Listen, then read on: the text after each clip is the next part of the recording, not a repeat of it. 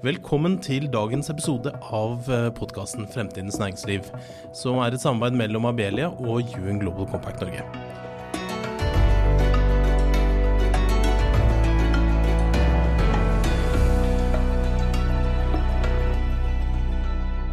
Ja, velkommen til en ny episode av podcasten Fremtidens Næringsliv, som en podcast i regi av UN Global Compact Norge og Abelia. Og podcastvertene i dag som vanlig meg, Øystein Søreide og Kim Gabrielli. Hallo, hallo. Hallo. Ja, Kim, vi har også i dag en spennende tematikk og interessante gjester. Vi har fått med oss Christer Gilje, som kommunikasjonssjef i Statnett. Velkommen til deg. Takk, takk. Og vi så heldige også å ha med oss Stein Øvstebø, som leder for kraftsystemer, nett og konsesjoner i Hydro Energi. Velkommen. Takk for det. Ja, Kim, strøm og elektrisitet, det jo alltid noe man interesserer seg for, men i disse dager jo dette ekstra aktuelt, og det jo mange som går og ser med bekymring på postkassen og neste strømregning. Ja, det jo det, og det bare så mange ting rundt dette her. En ting jo det som vi bruker hver og en av oss, men vi hører til hele tiden om liksom noen sjøkabler og noe koble Norge sammen med kontinentet og med Storbritannia, og vi må vel innrømme sånn at dette et tema hvor vi sånne ordentlige lekmenn i dag, så vi skal stille de dumme spørsmålene fordi vi egentlig dumme, eller? Ja, rett og slett. Men ja, for å komme tilbake til temaet her da, så det altså den 1. oktober så åpnet da Statnett sin North Sea Link. Det en undersjøisk sjøkabel mellom Rogaland og Newcastle, og det selvfølgelig poenget jo da å frakte strøm mellom våre land. Men jeg har egentlig lyst til å da starte med, jeg lurer på om jeg skal starte med deg, Stein, og bare, for det veldig mye der ute om kabler og strøm og sånn. Kan vi starte helt på toppen og forklare oss hva en sjøkabel og hva dens funksjon og hva som så spesielt da med denne North Sea-linken? Nei, den kabelen som Statnett nå har bygd sammen med en engelsk partner, jo en kabel som på en måte skal utveksle kraft mellom Norge og Storbritannia, basert på markedsprisene i de to landene. Og da vil kraften gå til det landet med høyest pris. Det høyest pris i Storbritannia, så går kraften den veien. Og det motsatt, så går den andre veien. Det vil si at det vil være en kraftflyt frem og tilbake som følger prisene. Og det kan variere veldig, avhengig av markedsforholdene i hvert enkelt land. Og det ser vi jo nå, blant annet. Det betyr at det kan bli stor eksport hvis prisene jevnt over høyere i Storbritannia, og den kan bli mindre, denne krafteksporten, hvis prisene i Norge høyere, for eksempel. Men Christer, for dere i Statnett så vel dette mildt sagt en milepæl? Ja, veldig. Vi har jo nå satt i prøvedrift denne kabelen, som den aller første, som setter oss da i stand til å sende og motta strøm fra Storbritannia. Og det ikke så lenge siden vi også satt i drift en tilsvarende kabel mellom Norge og Tyskland. Og dette gjør jo at vi har mer utvekslingskapasitet med kontinentet og med Storbritannia. Og ved siden av at det gir nye muligheter for utveksling av kraft, så det selvfølgelig noen av de aller største prosjektene Statnett noensinne har vært med på. Og dette jo verdens lengste strømkabel av den typen. Hvor lang den? 720 kilometer. Ja. Og det den lengste undersjøiske, og egentlig, hvis man tar bort noen sånne teknikaliteter, så den lengste strømkabelen i verden. Så vi setter verdensrekorder, og det fordi vi mener at det fornuftig med utveksling for å få til det grønne skiftet, hvor man da utveksler stadig mer fornybar energi mellom naboland. Og vi har jo veldig mye vannkraft som fleksibel i Norge. I landene rundt oss så får de stadig mer vindkraft og dels solkraft, som da innimellom produserer mye, innimellom produserer lite. Og dermed så har du en sånn utvekslingsmulighet da, mellom den fleksible vannkraften vi kan skru av og på, og den vindkraften som innimellom produserer veldig lite, innimellom produserer veldig mye. Hvilke fordeler er det for dere i Hydro da, med dette her? Eller for norsk industri? Altså her er det jo helt sikkert fordeler og ulemper, har vi hørt noen rykter om. Men vi får høre litt fra dere, hvordan ser dere på det? Det er klart at en kabel den har fordeler for enkelte og ulemper for andre. De 2 kablene til Storbritannia og Tyskland de har vært diskutert lenge. De ble jo besluttet for en del år tilbake. Det tar en del tid å både behandle det og bygge det og legge det. Så det her har jo vært en del av diskusjonen lenge. Og det er klart at nye kabler til utlandet har tradisjonelt vært kjennetegnet med økte kraftpriser i Norge. Og det har jo gjort at industrien har vært skeptisk og til dels kritisk til bygging av nye kabler til utlandet. Det er jo en kjent sak. For det betyr jo rett og slett at når kraftprisene går opp i Norge, så øker du kraftkostnaden til industrien. Og det er jo det som er det avgjørende for industrien, å på en måte bidra til at kraftprisene ikke øker. For øker du kraftprisene, så svekker du konkurransekraften til norsk grønn industri. Og det er vi jo skeptisk til. Og når du da skjønner dette fra sånn markedsmekanisme, så er det jo det man i realiteten gjør her, det er å åpne markedet for flere, hvis jeg forstår det rett. Og under gammel lærdom så betyr flere kunder økte priser. Ja, så poenget er at når du øker da kabelen til andre land, og til et land med da gjennomgående høyere kraftpriser enn i Norge, så vil du på en måte øke kraftprisen i Norge litt. Og det vil jo da på en måte få en negativ konsekvens for forbrukere i Norge, og blant annet for industrien. Og det vil gi en fordel for norske kraftprodusenter og eieren av norsk kraftproduksjon. Og det har på en måte da blitt vektlagt mest, og dermed så har de på en måte blitt besluttet og gjennomført. Men det er liksom bakgrunnen for at industrien og veldig mange av de som er støttespillere til industrien har vært skeptisk til nye kabler. For dette er jo også nå skal ikke vi bringe dere inn i den politiske debatten, men vi skjønner jo at her er det jo ulike standpunkt på både venstre- og høyresiden og på tvers av de sine, ikke sant?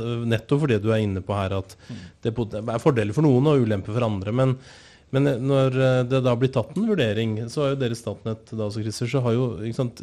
For dere ser jo her helt klart, kan du ikke si enda litt mer om på en måte fordelene for Norge som helhet da, ikke sant? For det er jo gjort en avveining her, vil jeg tro at politikerne sier det er større fordeler for Norge å gjøre dette enn å ikke gjøre det, ikke sant? Så derfor har vi landet på at vi har bygd disse 2 kanalene til de 2 største markedene for norsk gass blant annet også, ikke sant? Og at man nå da skal ha mulighet til å få annen type, at man tidligere har hatt kabler for å få norsk gassproduksjon sørover, og at vi nå da også skal få gjort det samme på dette området her. Men er dette helt like kabler som man bruker i gass, eller er det andre kabler? Hvordan er det dette her? Det tror jeg mange lurer litt på. Det fungerer jo litt annerledes fordi dette handler om utveksling. Nå er det selvfølgelig i en situasjon som vi står i nå, som er helt spesiell, med ekstremt høye priser i Europa ellers, og stort sett enda høyere enn andre steder i Storbritannia. Så vil jo stort sett eksportere til britene gjennom den aller nyeste kabelen. Selv om faktisk på vei hit nå så fikk jeg vite at i natt så kommer vi til å importere for første gang, fordi det er såpass mye vindkraft at det blir negative priser i Storbritannia, da kan vi importere.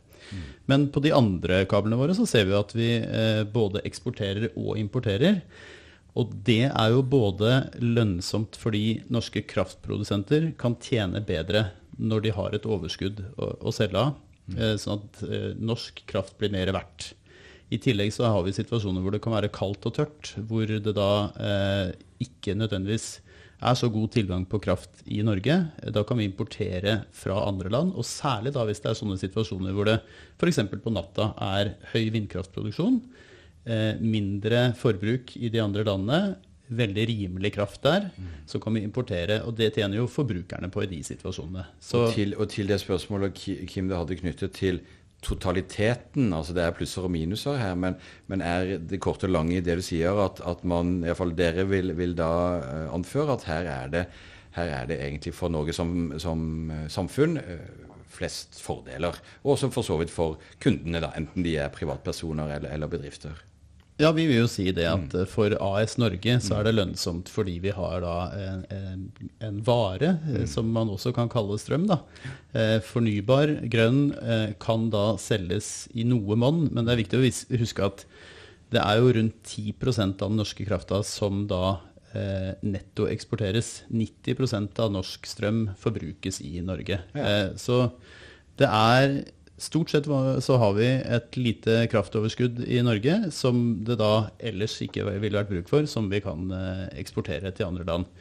Men noen ganger så det veldig mye mindre vann i magasinene, eller det andre ting som gjør at vi trenger å importere. Og samlet sett så har vi da sagt at dette lønnsomt for Norge. Og så i tillegg så får du inntekter på kablene, altså vi som kabeleiere får da en inntekt som du nærmest kan kalle en slags bompenger, og det da ut fra prisforskjellen. Og selv om prisene høye i Norge nå, så det jo veldig mye høyere i spesielt Storbritannia.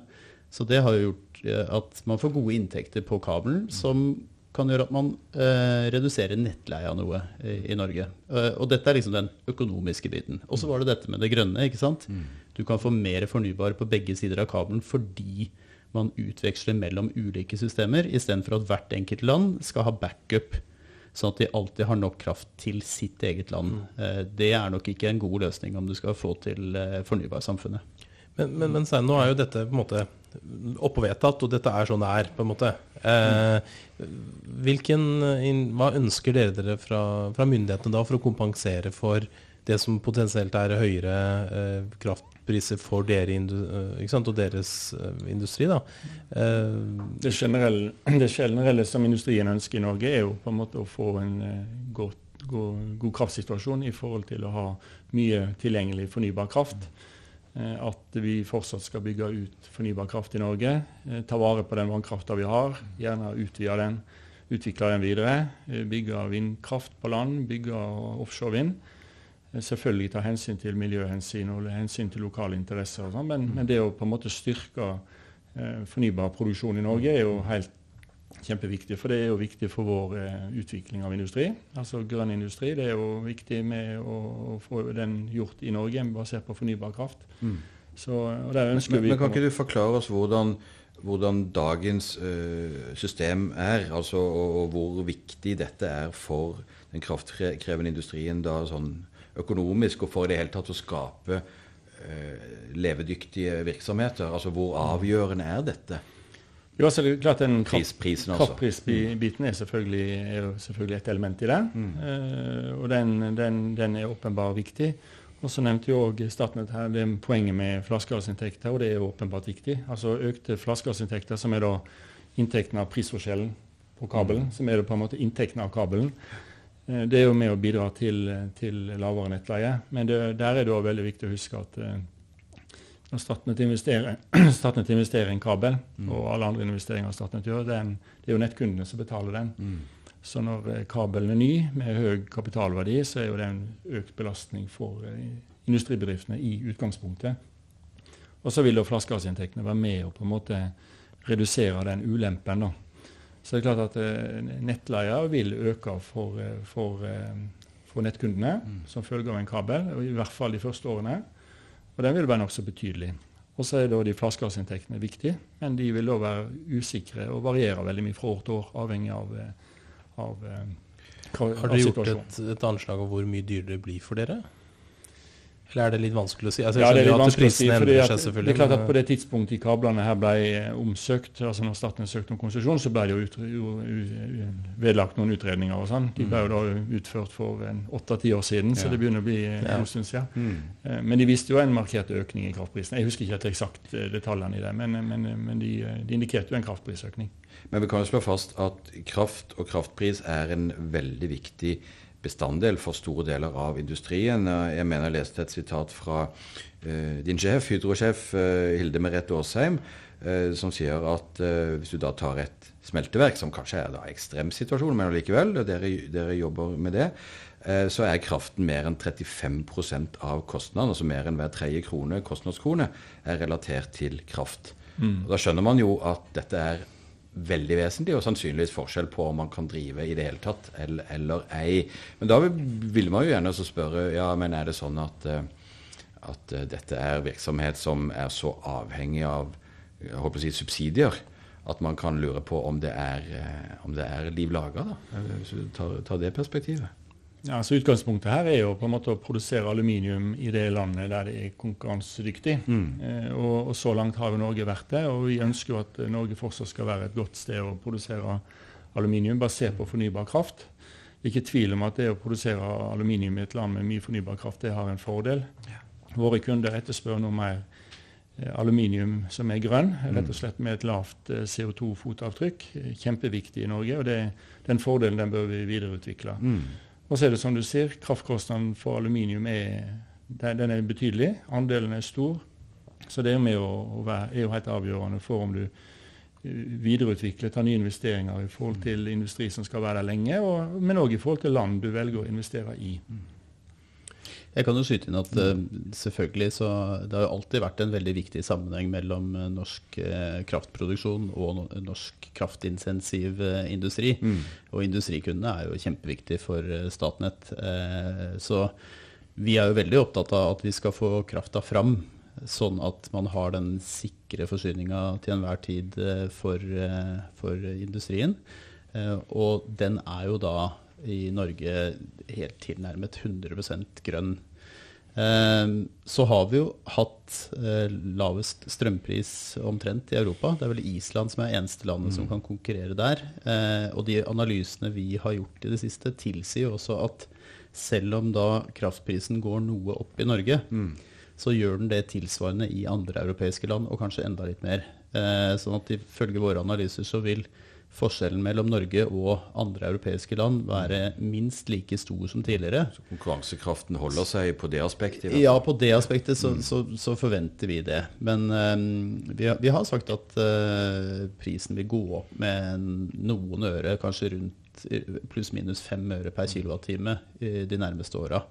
Og så er det interessant at det er jo også en del av prisen for å gå over fra fossilt til fornybart, fordi en periode nå fremover så vil man se, ikke i så ekstrem grad som nå, men man vil se at fossil kraft koster, både på grunn av råvarene, men også på grunn av CO2-prisen.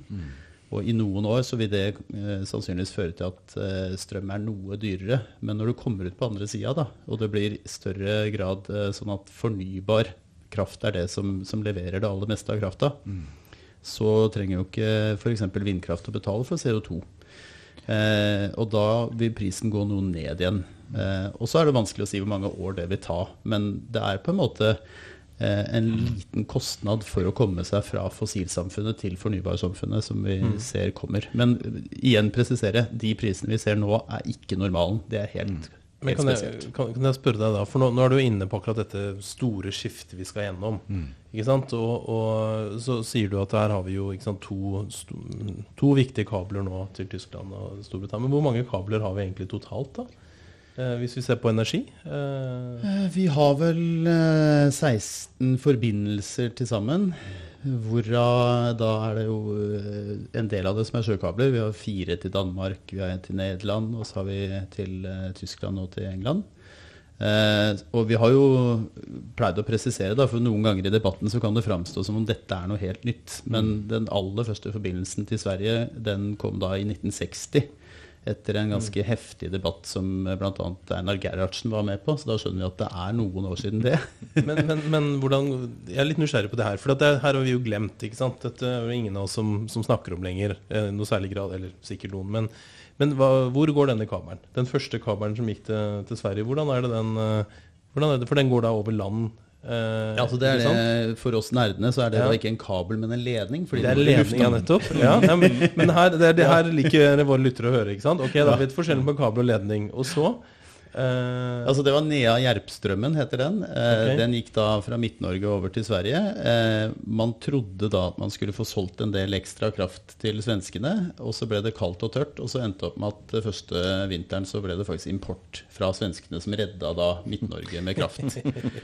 Så dette her liksom, historien gjentar seg jo litt, for sånne historier har vi sett videre også, men det begynte med å få da etter hvert et felles nett med svenskene, sånn at vi fordelte krafta med svenskene, og noen ganger så går det også via Sverige. Det er jo en del som har kjørt til Nord-Norge som vet at det er lurest å kjøre via Sverige. Sånn kan det være med strømmen også.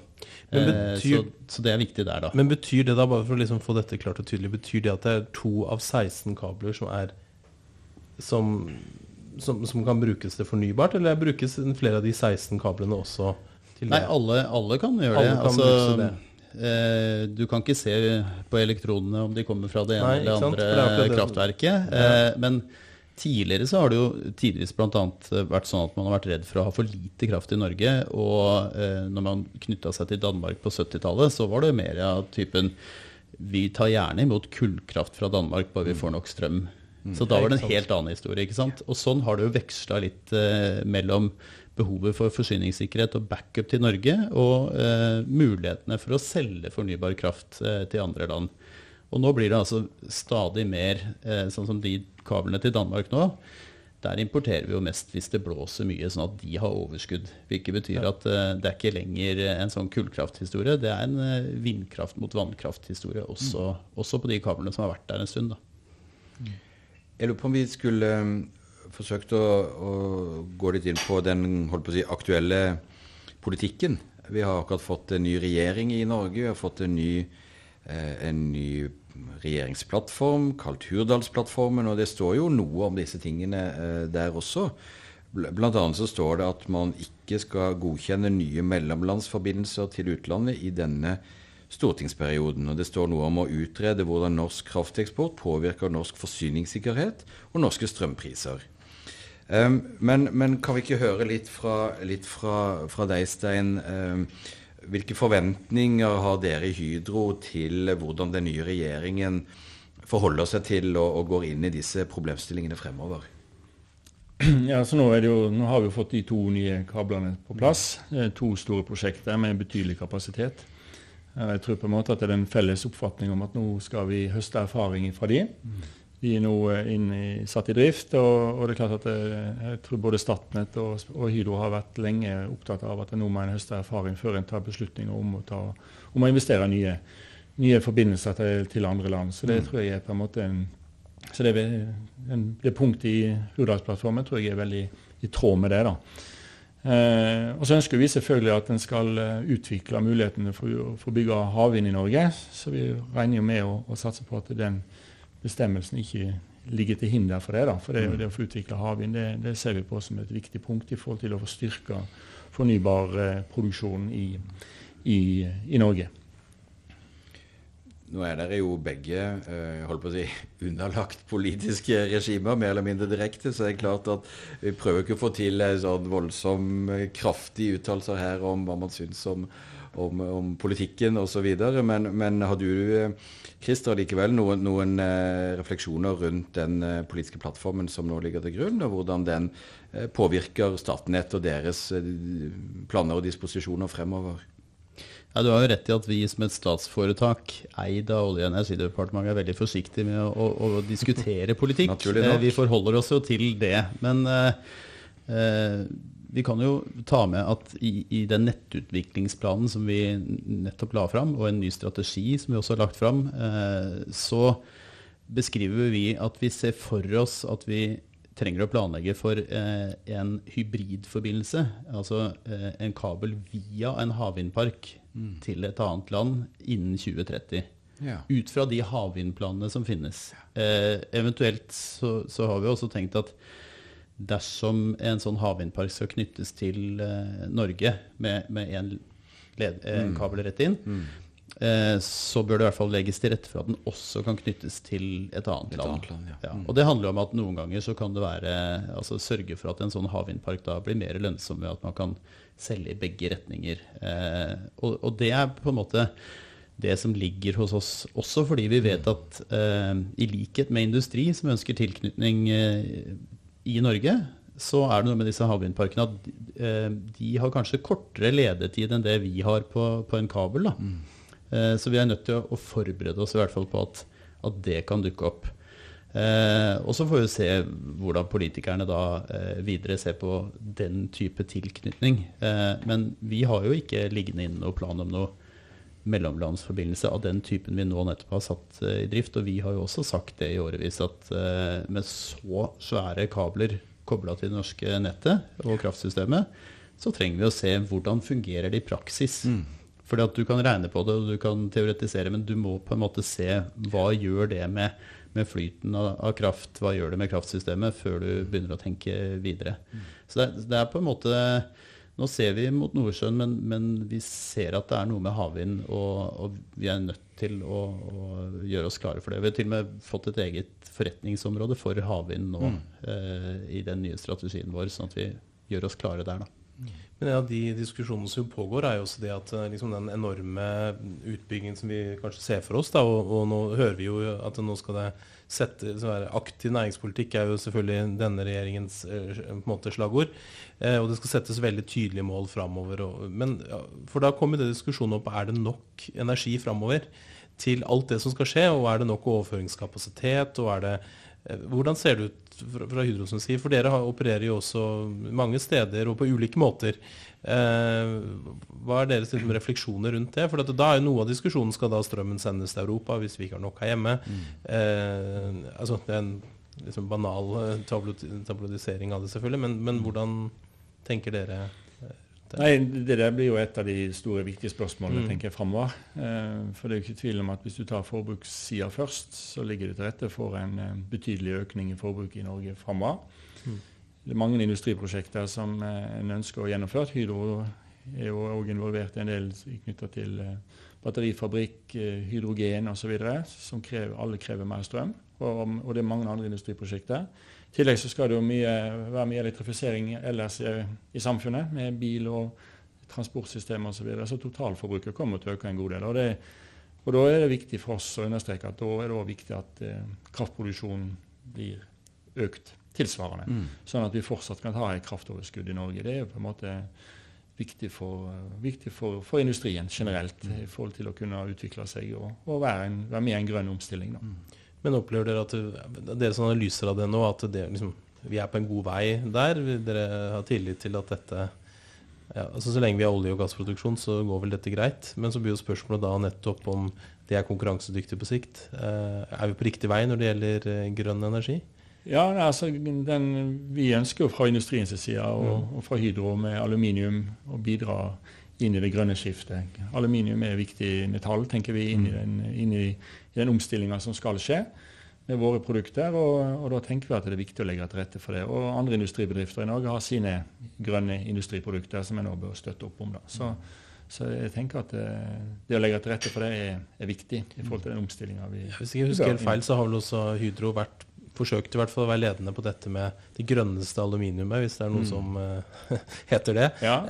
Men det har jo vært vanskelig å få omsatt i markedet så langt, det ikke det? Det har jo vært sånn at man har ikke stått og ropt etter et grønt aluminium ute i verdensmarkedet. Men vi har tilbudt noen produkter som delvis har et veldig lavt CO2-avtrykk, og et produkt som er basert på skrap. Altså det vil si omsmelting av gammel aluminium, for å si det sånn. Og begge de produktene etterspurt nå.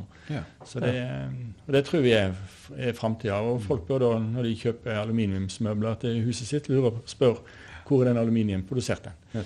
Og i Norge så det den grønn.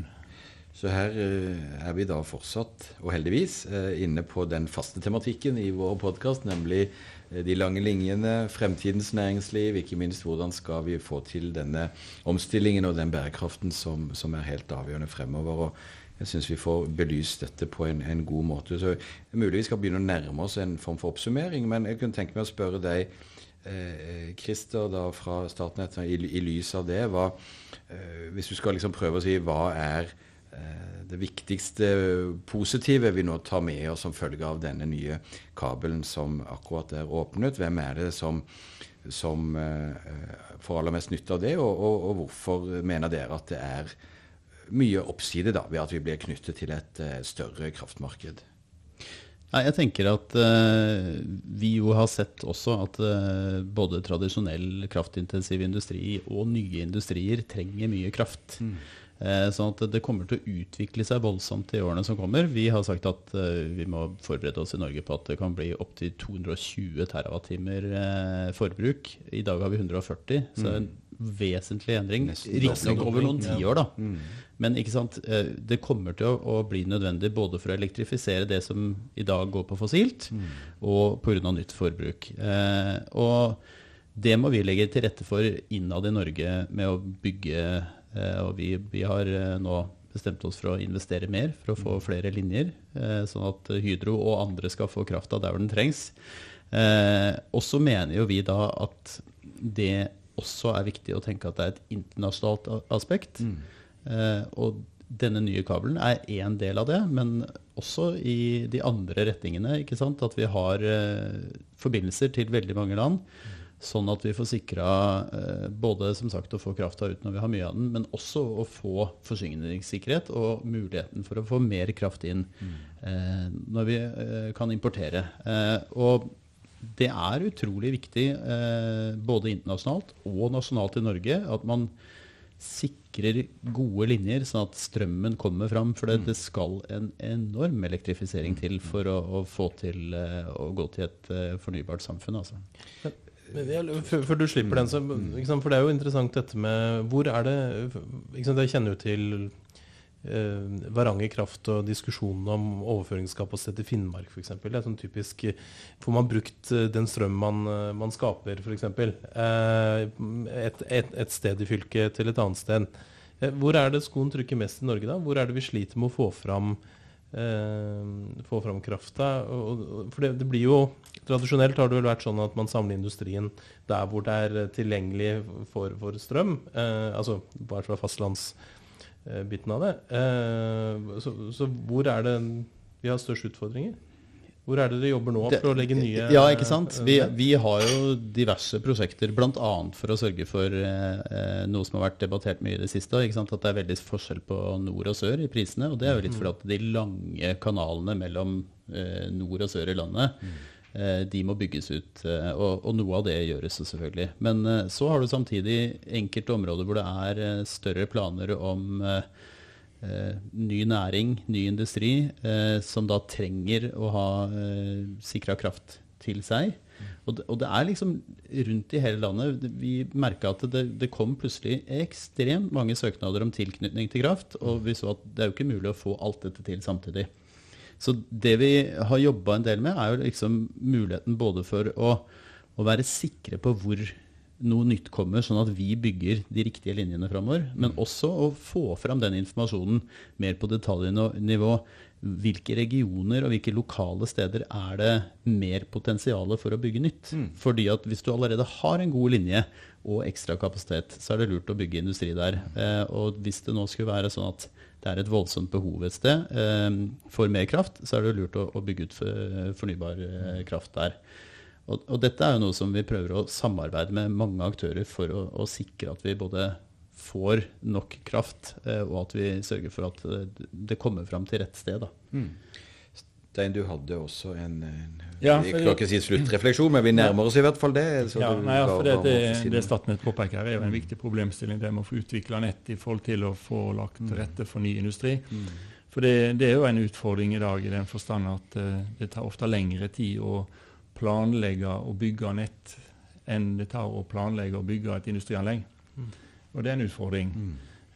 Så det klart at det handler jo om nettselskapene sitt arbeid i forhold til å utrede løsning, beslutte en løsning og få konsesjon, selvfølgelig, og da etterpå der en bygger. Og det klart at der det to viktige aktører inne, og det ene jo da nettselskapene, og det andre jo myndigheten i forhold til konsesjonsbehandling. Så og der det jo en politisk diskusjon om muligheter for å gjøre det litt raskere, og det blir også en viktig del av jobben fremover for å sørge for at det faktisk kommer grønn industri i Norge. Og bedre beslutningsprosesser, sånn at disse ting kan gå mer parallelt, man vet man har å forholde seg til. Og der det viktig at sånn som Statnett for eksempel har en god samhandling med andre nettselskaper i Norge, sånn at en får en ny industri på plass raskt. Og der har jo vi også planer om å få bedre områdeplaner, hvor vi samarbeider med nettselskaper for å sørge for at vi gjør de rette grepene i samarbeid med andre aktører, sånn at krafta kommer fram. For det noe av det aller viktigste i årene som kommer. Så det satser vi på å gjøre effektivt, og så legger vi en del penger i det. Det skal investeres i godt nett i Norge. Kraften skal fram, Kim. Ja, akkurat det jeg hadde tenkt å si. Det må jo være en god oppsummering. Ja. Sjøkabler og ledninger over land. Hva skal vi si? Land og vann, hand i hand. Ikke det et gammelt begrep? Ja. Det liker vi veldig godt. Ja. Med det så begynner vi å nærme oss et punktum, gjør vi ikke det? Vi har fått en god innføring i fordeler og ulemper med kabler og ledninger, og ikke minst om alle utfordringer vi står overfor når det gjelder grønne og bærekraftig skifte. Så med det så gjenstår det vel egentlig bare å takke gjestene for at dere kom. Altså Stein Øvstebø fra Hydro og Christer Gilje fra Statnett. Tusen takk til dere to. Takk for meg. Takk for meg, ja. Og så skal vi gjøre litt reklame, Stein. Ja, vi gjør alltid det. Vi sier at når dere nå har lyttet på en forhåpentligvis spennende episode av Fremtidens næringsliv, så kan man jo finne flere. Vi har et nettsted, fremtidensnæringsliv.no, hvor man finner alle våre episoder. Og det er mulig å finne dem også der hvor man ellers finner sine podcaster. Og ja, på vegne av Abelia og UN Global Compact så er det vel bare igjen da å takke for i dag.